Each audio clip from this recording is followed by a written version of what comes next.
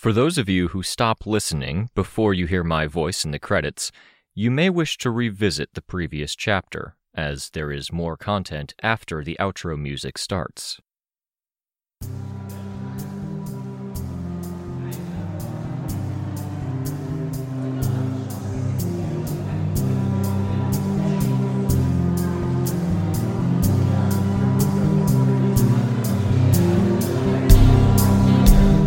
Ward by J.C. McCrae, a production by Parahuman Audio, performed by a cast of fans and volunteers. Please visit parahumanaudio.com to learn more. Thank you and enjoy.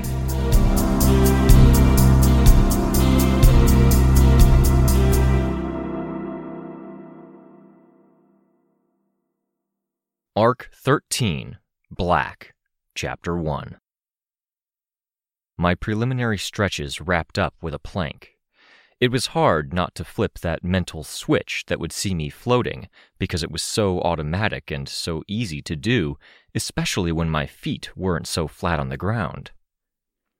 I made it 30 seconds, which was abysmal, but I could already feel the stabs of pain, and this wasn't supposed to be the part where I tested my limits. It was supposed to be where I prepared myself to test my limits. This wasn't even the hard part, and I was already sweating. Not from effort, but the way my body responded to the sudden pain. I toweled off, careful of my headphone cords.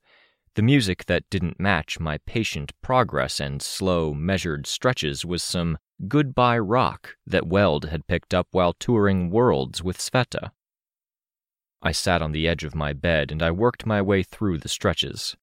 Fingers laced together, the fingers of my left hand feeling where the skin at my right hand had a faintly different texture where it had been burned. I stretched my arms out, leaning forward until my abdomen muscles were as tight as they could be. I gently extended the stretch right, because that was easier, and I felt the knot of the bullet wound in my left arm. I extended the stretch even more gingerly to the left, until I could feel the stabbing pain again. I pushed through it, paying very careful attention to the pain and the shape it took. This was where the acid centipedes had sliced into me, and a tearing pain was worse than a nervous system doesn't know what to report kind of pain. 5 repetitions of that, straight forward, right, then left. Then I stopped. I wrapped the towel around my bare shoulders for warmth while I took notes in the notebook I'd laid on the other corner of the bed. The notes accounted for 1 minute of rest. I had another centipede gouge in my leg, and a scar on the bottom of the foot on that same leg. I shifted to squats. 5 reps of regular squats, testing what my leg could handle, then 5 reps of one-legged squats, leaning forward so I rested in a tiptoe position. Again, I had to remind myself not to fly to assist myself. Notes while resting. Wrist flexes and arm rotations that involved shoulder and bicep movements. More notes.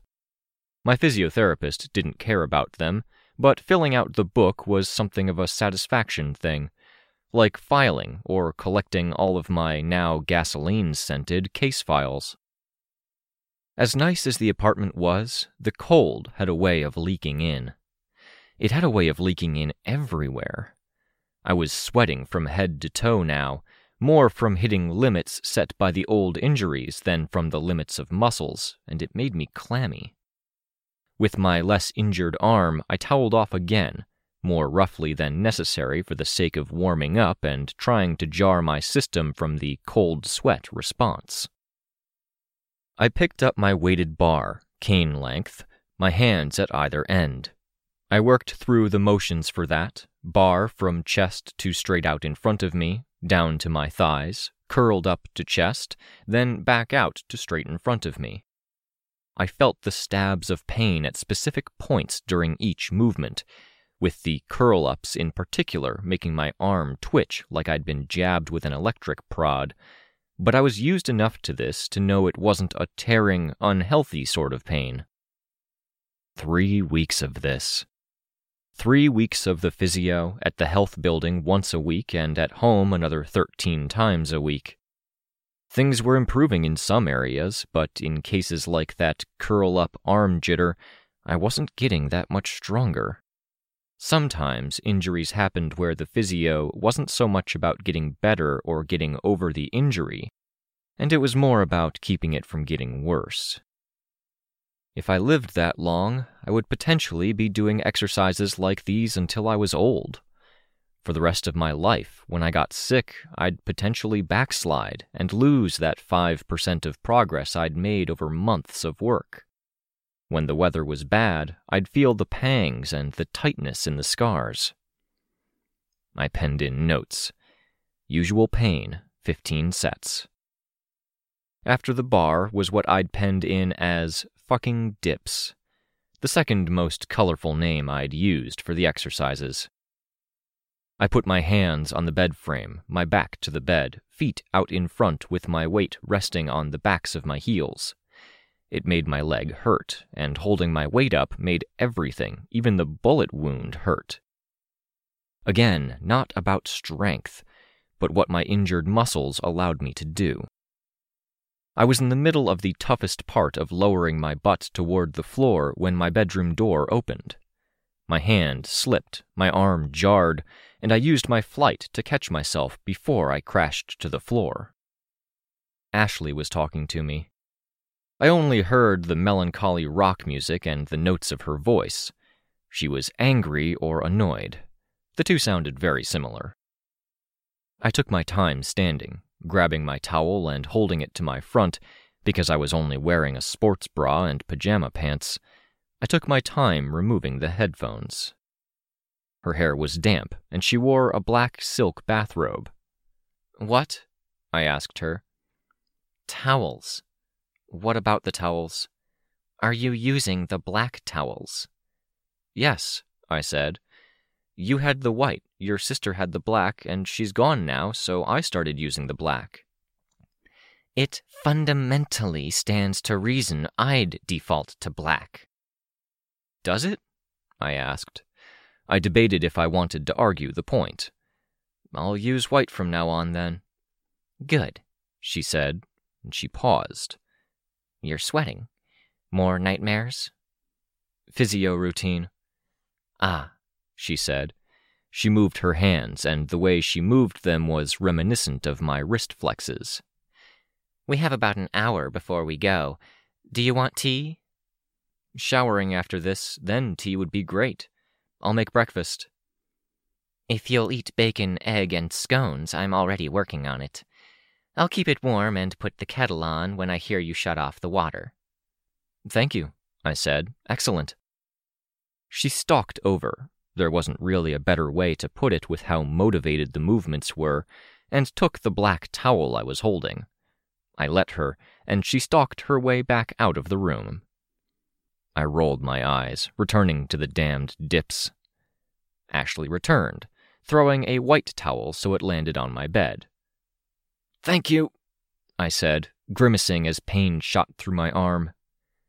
"Thank you for seeing reason," she said.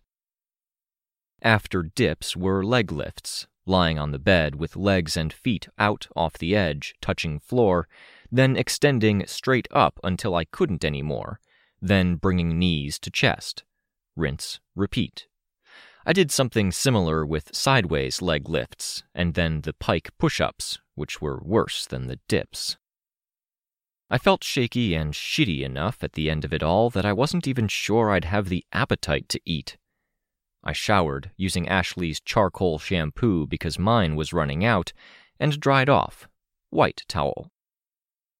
I didn't use a bathrobe, but instead stepped into my room and got dressed right away. A loose-fitting light gray sweater, dark blue jeans, and black leather boots. I carefully packed my costume in a bag to minimize wrinkles, breastplate and recently redone decorations sliding into a sheath, with buckles and straps to keep it tidy and relatively inconspicuous. I slung it over my right shoulder and headed to the kitchen. Swan Song was at the table, a laptop sitting across from her, and she was tapping a cup of tea to the webcam. A toast, it seemed. Kenzie was on the other end, doing something similar with her own cup. They were eating breakfast together. The bacon and eggs were very simple. The scone was the bakery-made sort that Ashley liked to buy frozen and reheat in the oven, and she'd buttered it for me.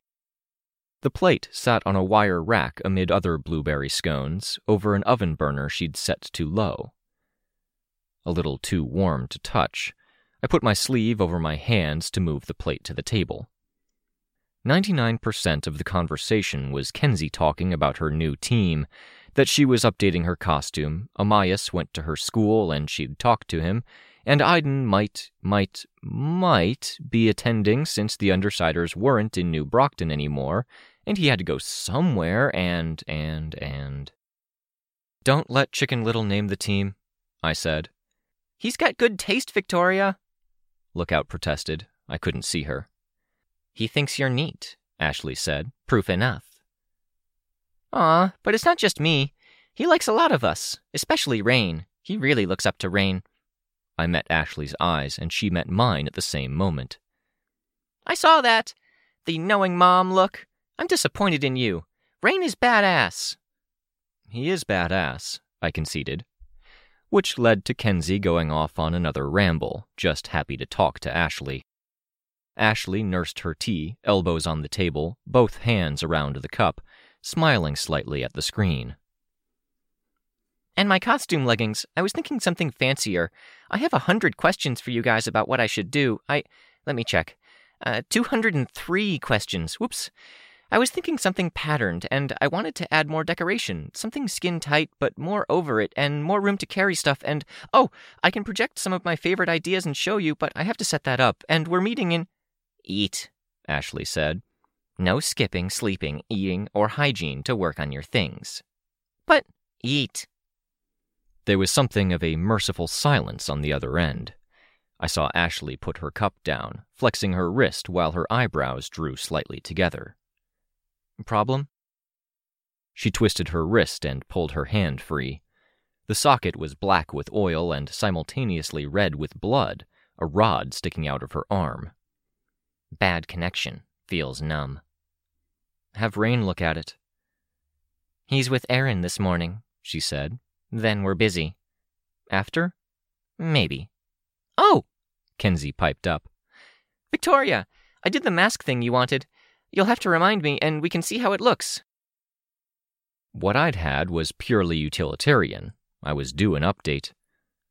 "Thank you," I said. "I hope it wasn't any trouble." "Nope, took 10 minutes. And another 20 because I looked up the images you gave me to reference, and I made a few variations so you could try them all on and see what you liked best, in case you didn't like the first one. But you'll have to pay me, since I'm not officially on Breakthrough anymore." "Will do," I said. "And for me coming today?" "Of course," I said. We were drawing a stipend from the local government now through Citrine's husband. The money we were using to commission Lookout for her low price was the same money we were giving every member of the team. The chatter continued for another 10 minutes. I cleaned up from the cooking and got everything together while Ashley extricated herself from the video call. "Got your gear?" I asked. "By the door," she said as she stepped into her boots. Hauling my bag up onto the shoulder of my good arm, I got the front door. Swansong followed me, wearing a black leather messenger bag with her costume particulars packed inside. We headed to our rendezvous, and to the grim business that would follow.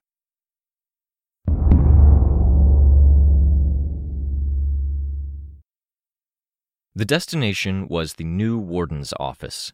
Natalie and Kenzie were at the foot of the stairs as we walked up, Kenzie talking to Erin and Rain. Further away, Moonsong and Byron were perched on a bench, sitting on the back of the bench with their feet on the snow-covered seat. Kenzie saw us coming and ran up to Ashley. Kenzie wore an electric blue peacoat, navy blue pleated skirt, gray leggings, and navy blue boots. The pin in her hair was more abstract than I'd seen her wear before, something between a slanted eye and a fish, with a comma-shaped pupil or fin in the center. The clothes looked new, and something in the look told me she was trying to change her look. Which, as with many things, Kenzie, left me simultaneously hopeful and worried. I left them to it. I passed Natalie, murmuring my hello, and I approached Rain and Aaron. Rain wore a heavy jacket and ripped-up jeans that he'd rolled up at the bottoms to keep from treading on with his heavier boots. Aaron had an over-elaborate shawl coat that wrapped around and draped over her more than it seemed to be zipped up. It left some openings and gaps in coverage, which was probably why she wore the heavier sweater with it. They were very different in style, rustic and hyper-modern. "We arrived early," Rain said, "and Bai was here already, talking to her. We didn't want to interrupt." "There's a lot to talk about," Aaron said. I studied Moonsong's civilian self. Pretty, with a beauty mark by her eye, lined up enough with where her eyelashes ended that it looked like it had been drawn or tattooed on. Wavy black hair, earmuffs, and a nice coat with a velvety look, a straight black skirt to the knees below it, and higher boots. Classy aesthetic. Byron seemed like someone with a good sense. Things matched, everything fit nicely. His jacket was a simple woolen one that came down to the belt, jeans slim, and while he wasn't athletic in build like Tristan, he was trim enough that he cut a fine line. But, good sense aside, he wasn't the kind of guy who paid attention to fashion. I didn't imagine he looked at magazines, researched, or visited different stores. He probably had 1 or 2 stores he liked and picked a suitable, muted color. Victoria couldn't find much fault in it kind of wardrobe from the selection there. He was resting a hand on Moonsong's shoulder, and he took her hand.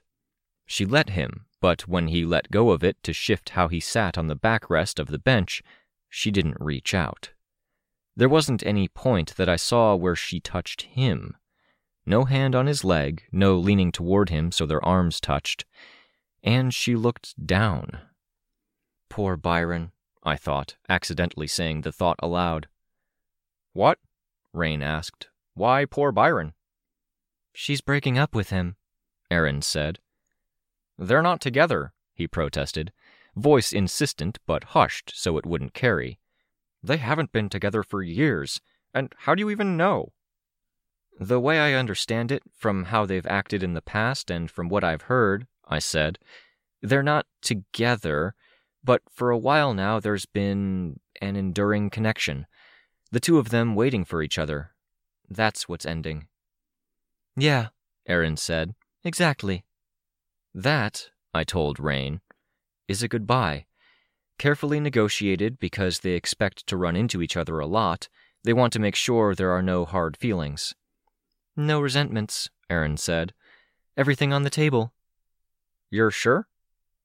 "Yes, Rain," I said, "pretty sure." "I was standing here satisfied because one of the 2 guys that have been most decent to me over the last little while was getting to finally spend some time with the girl he liked, and it's been this awful thing all along?" "Yes," Aaron said. "No," I said, almost at the same time. "I don't think it's awful." "He likes her a lot," Rain said. "Obviously, it would be great if they could make it work," I said. "Ideally, without her being shitty to Tristan," Rain said. "But it was what I was hoping for." "You're not wrong." I leaned against the railing by the front steps of the temporary headquarters. "At least this way they get some closure. Not getting closure sucks." "Just watch," Rain said. "He'll finish up, come join us, and it won't be a breakup." I raised my eyebrows, but I didn't say anything. Aaron dusted off some of the snow that had accumulated on her. "I won't get to find out. You'll have to fill me in, Rain." "You're going?" "I should," she said.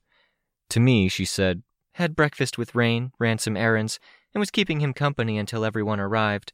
But I've got a thing with Lachlan." "How is he?" "He's not doing so well. He's going through treatments to deprogram. It's scary how easily some of these things can hit you. There's no enduring it through willpower. There's no taking cover. There's no delay or chance to fight back. Just, there it is. Your mind is changed forever. And then fixing that takes years, if it's even fixable. Easy there, Rain said. Easy? Oh, the goddess thing. I didn't even think. I'm sorry. It's not even that, I said. Something else.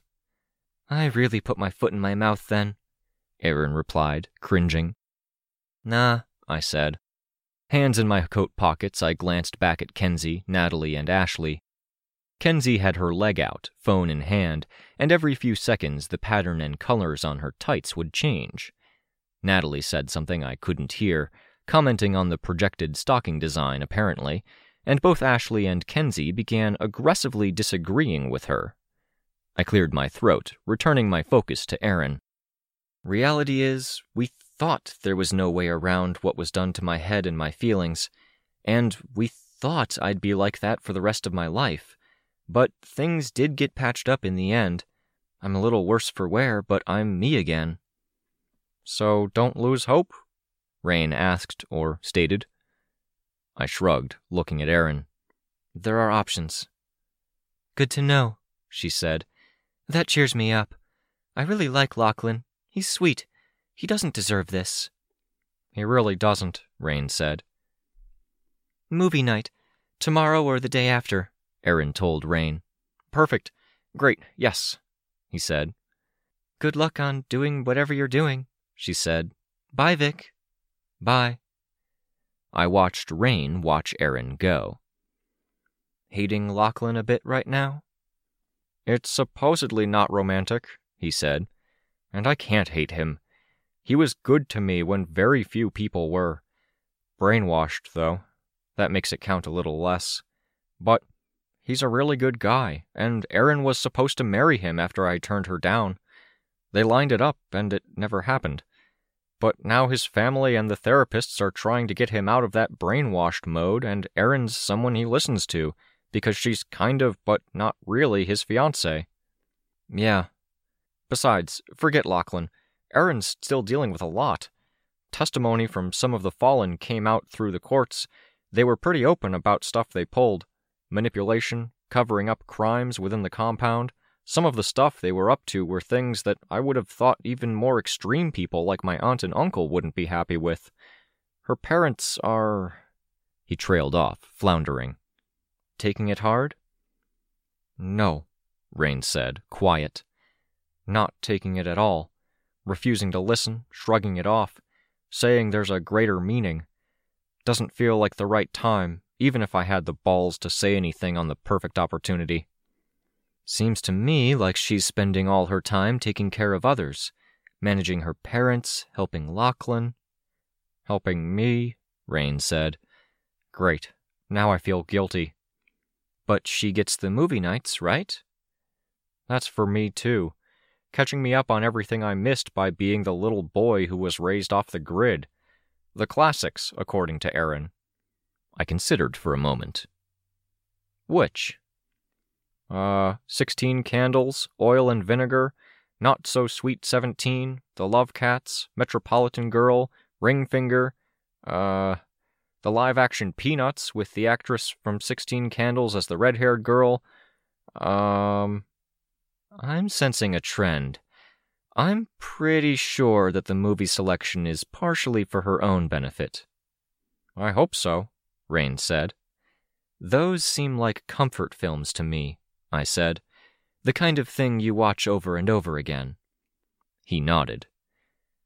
We should get you up to date on films of other genres sometime. I'm up for anything. I want to get caught up in everything and get to where I know movies well enough I can recommend something Erin will like, or just have a conversation without feeling like I'm a step behind. I'm tired of always being the one who needs help. We'll see what we can do. If you want to help, I know Ashley needs you to look at her hand. Don't let her forget or pretend she's fine. Oh, for sure, he said, distracted because he was glancing Ashley's way and simultaneously paying attention to Byron and Moonsong getting up off the bench. The pair hugged, and I saw Rain make a little fist, as if hopeful. No, Rain, I thought. No. The pair approached, and as they did, Byron flipped his hood up. He became Tristan, and the distinction between details like jacket, jeans, and frame were subtle enough that only someone looking head-on at their face and the hair beneath that jacket hood would notice. "Thanks for coming," Moonsong addressed our group. Her smile looked a mite forced, and she looked very much like someone who had had a long, hard conversation with someone else. "Did you let them know you're all here?" "Do we have Sveta?" I asked. "She's inside," Rain answered. "I don't know if she saw you show up and told people, but she'd probably say hi if she did, right?" "Yeah." "I'll let them know," Moonsong said. She paused. "Thanks for your patience, Tristan." "Yeah, no problem." She headed up the stairs. Tristan turned to Rain, eyebrows going up.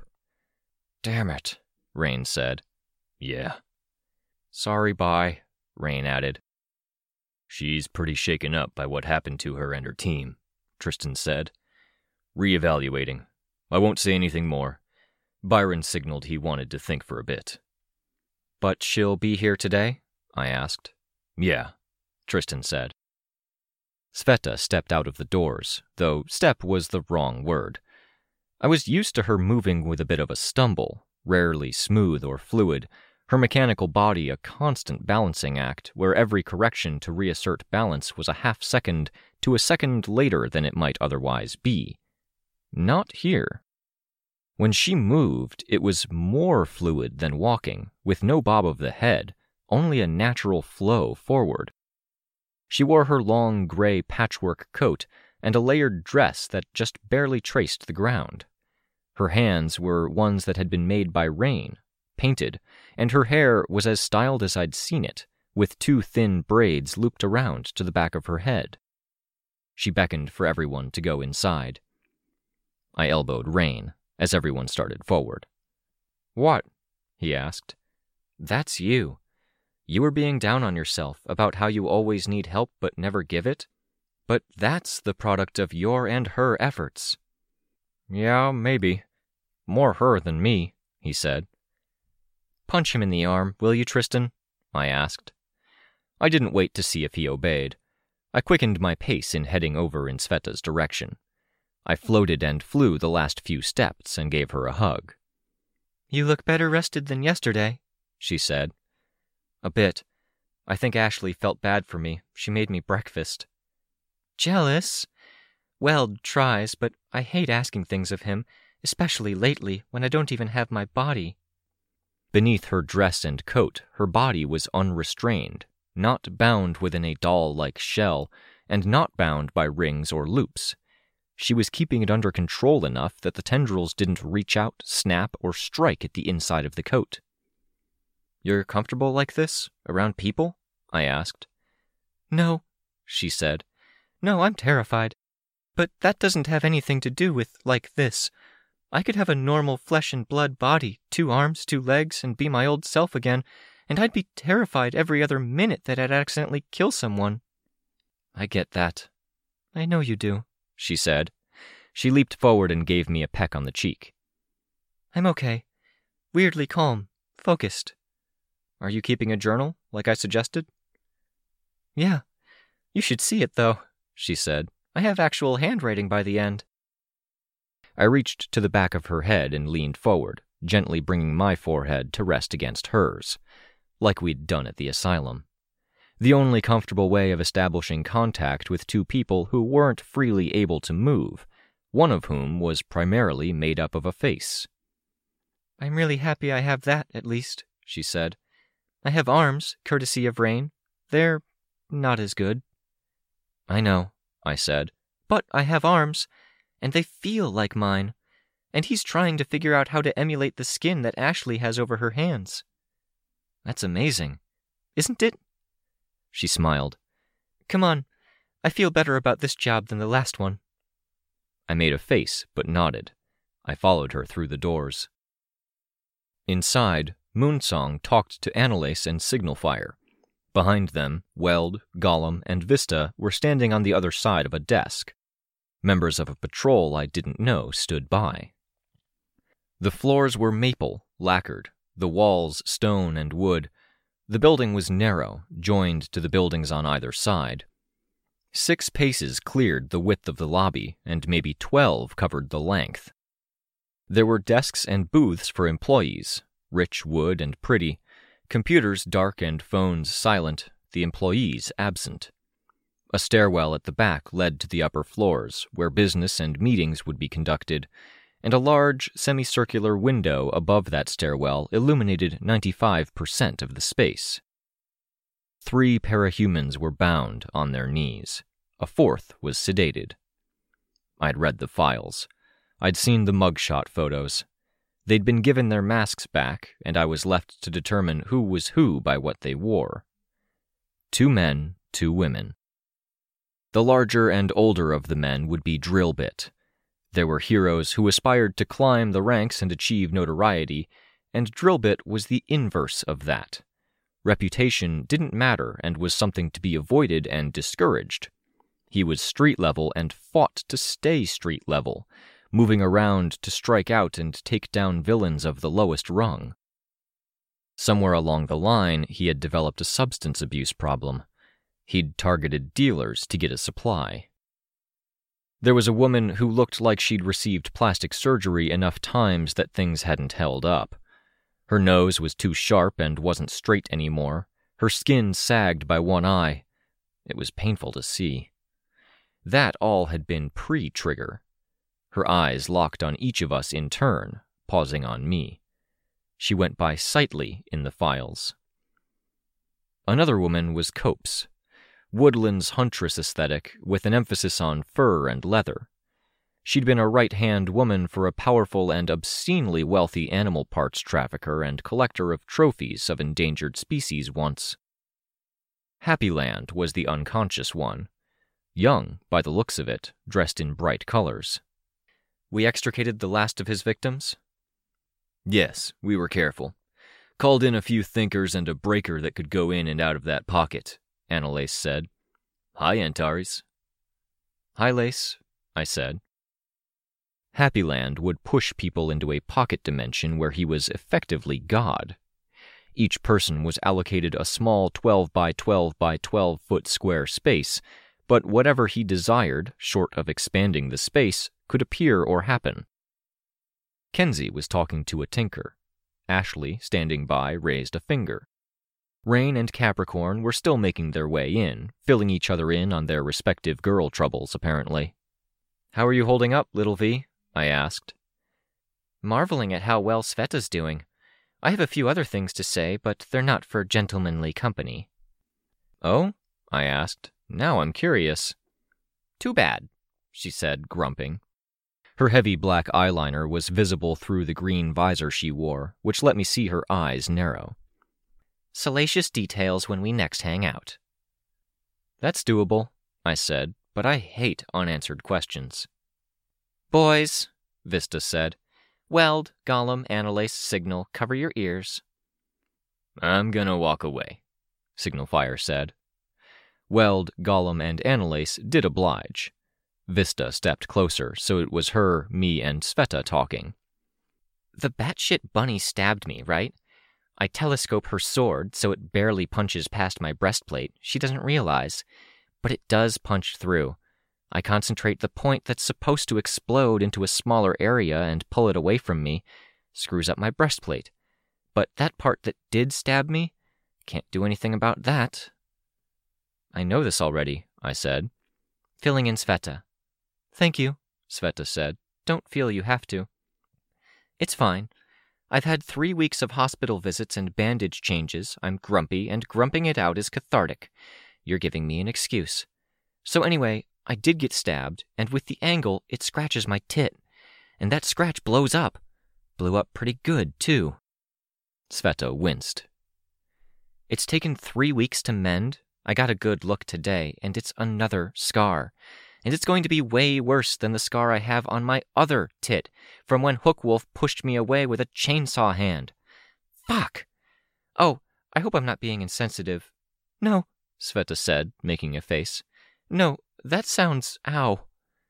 For the record, it's really, really jarring to hear you refer to your tits, I said. That tiny, small part of me still thinks about you as Vista, the youngest ward. Fuck that. I earned my war wound. I get to bitch about it. I survived this long. I earned my right to swear and talk about tits and dicks, and how I just want to get my hands beneath one cute, unattainable guy's heavy armor before I lose it. Who? Gollum? Sveta asked, glancing to the side. Gollum still had his hands to his ears. Once, kind of, Vista said. But he's been with his girlfriend since before he joined the Wardens. It's a trend Victoria pointed out. Gallant, Gollum. There was an old teammate who didn't stick around. Your teammate, I met them. Byron? Sveta asked. Byron? Vista asked. Capricorn, I said. Is he the... Vista made a gesture, inarticulate and random, distorting the air around her finger. I have no idea what that means, I said. But if you're thinking what I think you're thinking of Tristan. Then Byron is... He has a girlfriend, Sveta said. But it's a Romeo-Juliet thing, except situational, so they're not, I cut in. What? Sveta asked. Outside just now, I murmured. They just broke off that undefined waiting for each other thing, I think. But we're being mean to Weld and Annalise. What's he like? Vista asked, while I motioned that Weld, Gollum, and Annalise could put their hands down. Quiet, Sveta said. Thoughtful. He needs more people in his corner. Taking the high road a lot of the time, it means you don't have a corner. And recently broken up, I commented under my breath. Vista groaned. I overheard you talking high roads and no corner, and you're reminding me of arguments I've had with Ava, Gollum commented. No, Vista pleaded. Her hand went to her breastplate. You and her are so good together. Don't spoil this. We're really good together, Gollum said, smiling. Don't worry. Arguments happen. Signal fire cleared his throat. Impatient. He was from Advance Guard, and Advance Guard seemed to hold to this pattern of wanting to go. He was also, if I remembered right, one of Lookout's trainers when she'd had a summer of ward training camps. There had been issues. We had business to conduct. Everyone was here.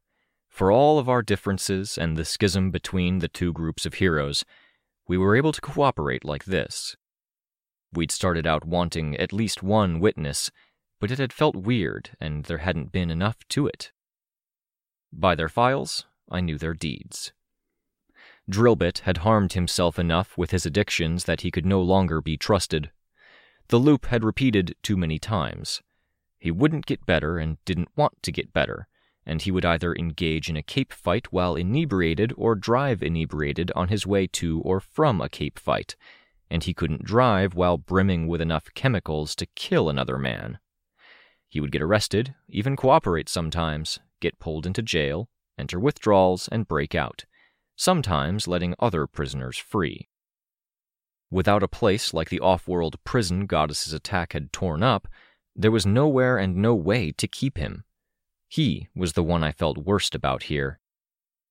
Sightly's power scarred people for life to make herself beautiful on a temporary basis. At her peak, she danced through combats all grace and poise. At her valleys, when she was at her lowest point and more than a week without a victim, she manifested attack mutations, raw strength, claws, and teeth in hidden places. Her track record of victims was almost enough on its own. Her recalcitrance when it came to getting help or seeking alternatives sealed the deal.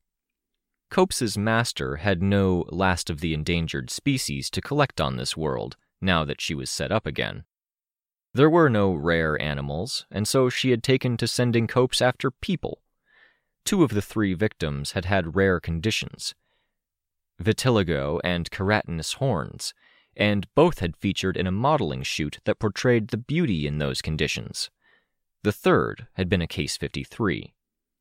Copes's master had collected them and kept them naked and contained in an open-to-the-sky garden prison, surrounded on 4 sides by manor with windows looking in so the master could always watch, treating them like zoo animals. In the process of investigating and solving that whole situation, Foresight had found out that Copes's master had ordered Copes to kidnap a son for her to adopt 5 years ago. The old woman had killed herself when the law caught up to her. Copes had been brought in. She was processed, taken before the courts for preliminary hearings, and given bond, which she paid. Less than 24 hours after release, she had been reaching out, pitching her resume, so to speak. Clear intent to recommit. Bond revoked, and here she was. And Happy Land, simple enough. In our world, he was a nobody, but he was a nobody who could snatch people up and disappear with them. They'd go to a pocket world of his where he had absolute power, and if and when they died, he left the bodies there, in a cell he never visited. "We just going to do it in the lobby? I thought the box was upstairs," Signal Fire said. "It is," Lookout said. "We can operate it by remote." "It's weird to do it in the lobby," Signal Fire said. "Nobody around," Ashley said. "That's just it. No judge, no magistrate, no court appointee. We have her, and I don't even know who she is." He indicated Natalie. "I'm nobody," Natalie said. "I don't matter here." Signal Fire looked dissatisfied. "Right," he finally said. There was a tense silence. Gagged and bound, guns to their backs, the 4 prisoners knelt on the hardwood floor. "Then, any objections?" Moonsong asked. I'd already considered. "Drillbit," I said. "Doesn't feel right." "He's had 5 last chances," Annalise said. "I get the feeling, but what do we do?" Signal Fire reached down, and he undid Drillbit's gag. "Death sentence?" Drillbit asked, his voice tight. He worked his mouth where it was sore from the gag.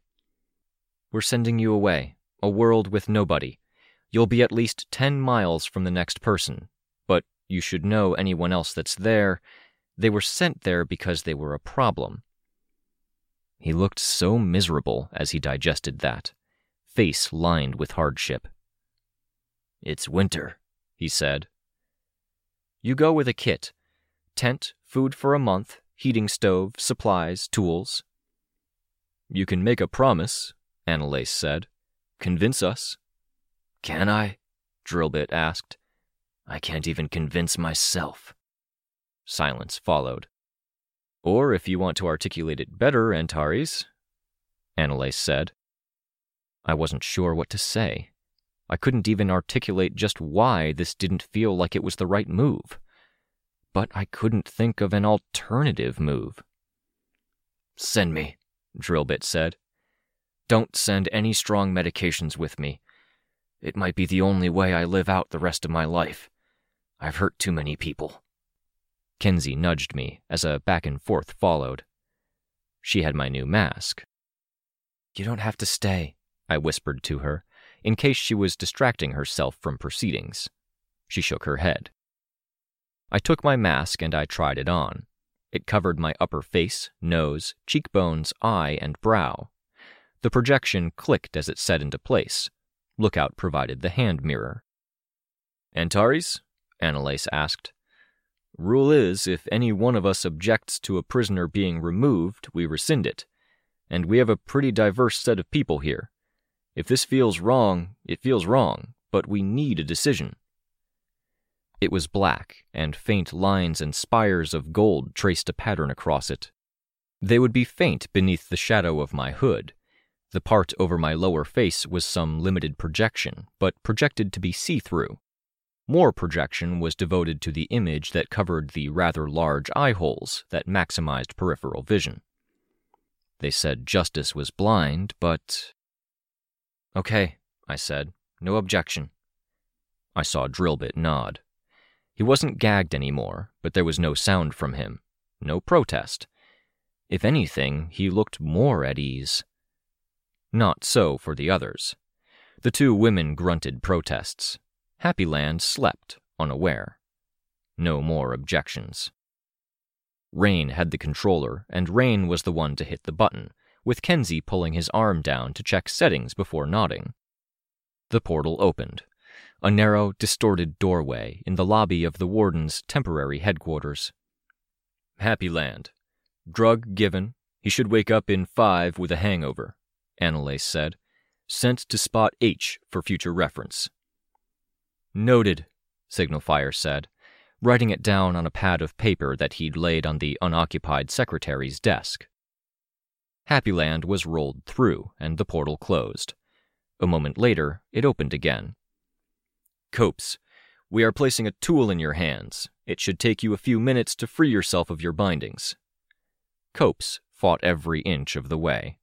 She ended up dropping her tool, and so the others kicked it through, where it disappeared into the grass. It's 3 feet to your left, the patrol officer said. Copes screamed through her gag. The portal closed. Sveta nodded, seemingly satisfied with it. Copes had kidnapped a Case 53. Let her master dehumanize him. Sent to Spot I. Coordinates are in the logbooks. Noted. The next portal ripped open. Sightly, are you going to cooperate? If you lose this tool, your life over there gets 100 times harder. Sightly didn't scream or fight. Officers seized her by the armpits. Her head hung, and tears streaked down. I'm putting the tool into your hand. Cut the wrist bindings that way. She nodded. She was helped through and turned around to stare at us with one eye slanted by the skin that didn't sit right around it. The portal ripped its way closed. Site J. Noted. Drillbit lurched to his feet without help. His head hung like Sightly's had. He didn't cry. His gag was off and he didn't speak. When the portal appeared, he walked through it. Someone had to stop him from going too far, passing him the tool because he'd been so quick to leave. The officer stood on the far side of the portal with Drillbit, by the little 4-foot cube of packed-up supplies we'd already deposited there. Drillbit didn't look back or do anything except nod to himself, tool clasped in his hand as the portal roared shut. Site K. Wrote it in. Patrol vans will leave as if they're carrying the prisoners. Standard evasion, cover, shuffling the seashells approach. If there's an attack, surrender immediately. This batch should be fine. I don't think they had many friends. Yes, sir. I exhaled, a heavy feeling in my stomach. We'd chattered and chatted and talked drama and war wounds earlier, and now nothing. Well, not quite. Kenzie was naturally the first to break silence, nudging me. You like it? It took me a second to process what she meant. I touched the mask and nodded. It worked. We should talk about pickup plans. Imp and Tattletale might be dropping me off sometimes. Will that be okay? They want to coordinate. She was so casual. Her face was disguised, but it wasn't smiling. Did she even get it? This? Okay, I said. I guess I've got that to look forward to. We'll talk about it after, Swan Song said. Natalie will help broker any deals. Let's go outside. Everyone filed out. Sveta went to weld, Capricorn and Rain paired up. Moonsong hung back with Annalise. The wardens murmured to one another. It felt better, everyone being involved, making sure everyone agreed. The first few goes had been more rushed, A through G. Natalie gave me a pat on the arm as she passed by. You okay with this? I asked her. Legally? Legality doesn't come anywhere near this, she said. It is what it is. Is it? I asked, quiet. A last resort, I think. You didn't have to come, you know. I think if I'd had a real choice, if I hadn't helped set this in motion, I wouldn't have. It would be easier. Almost everyone had filed out of the space, going upstairs or leaving by the front doors. Those that hadn't, that weren't Natalie or me, were by the doors. Would be, Natalie agreed. But I thought it was important that they have a witness.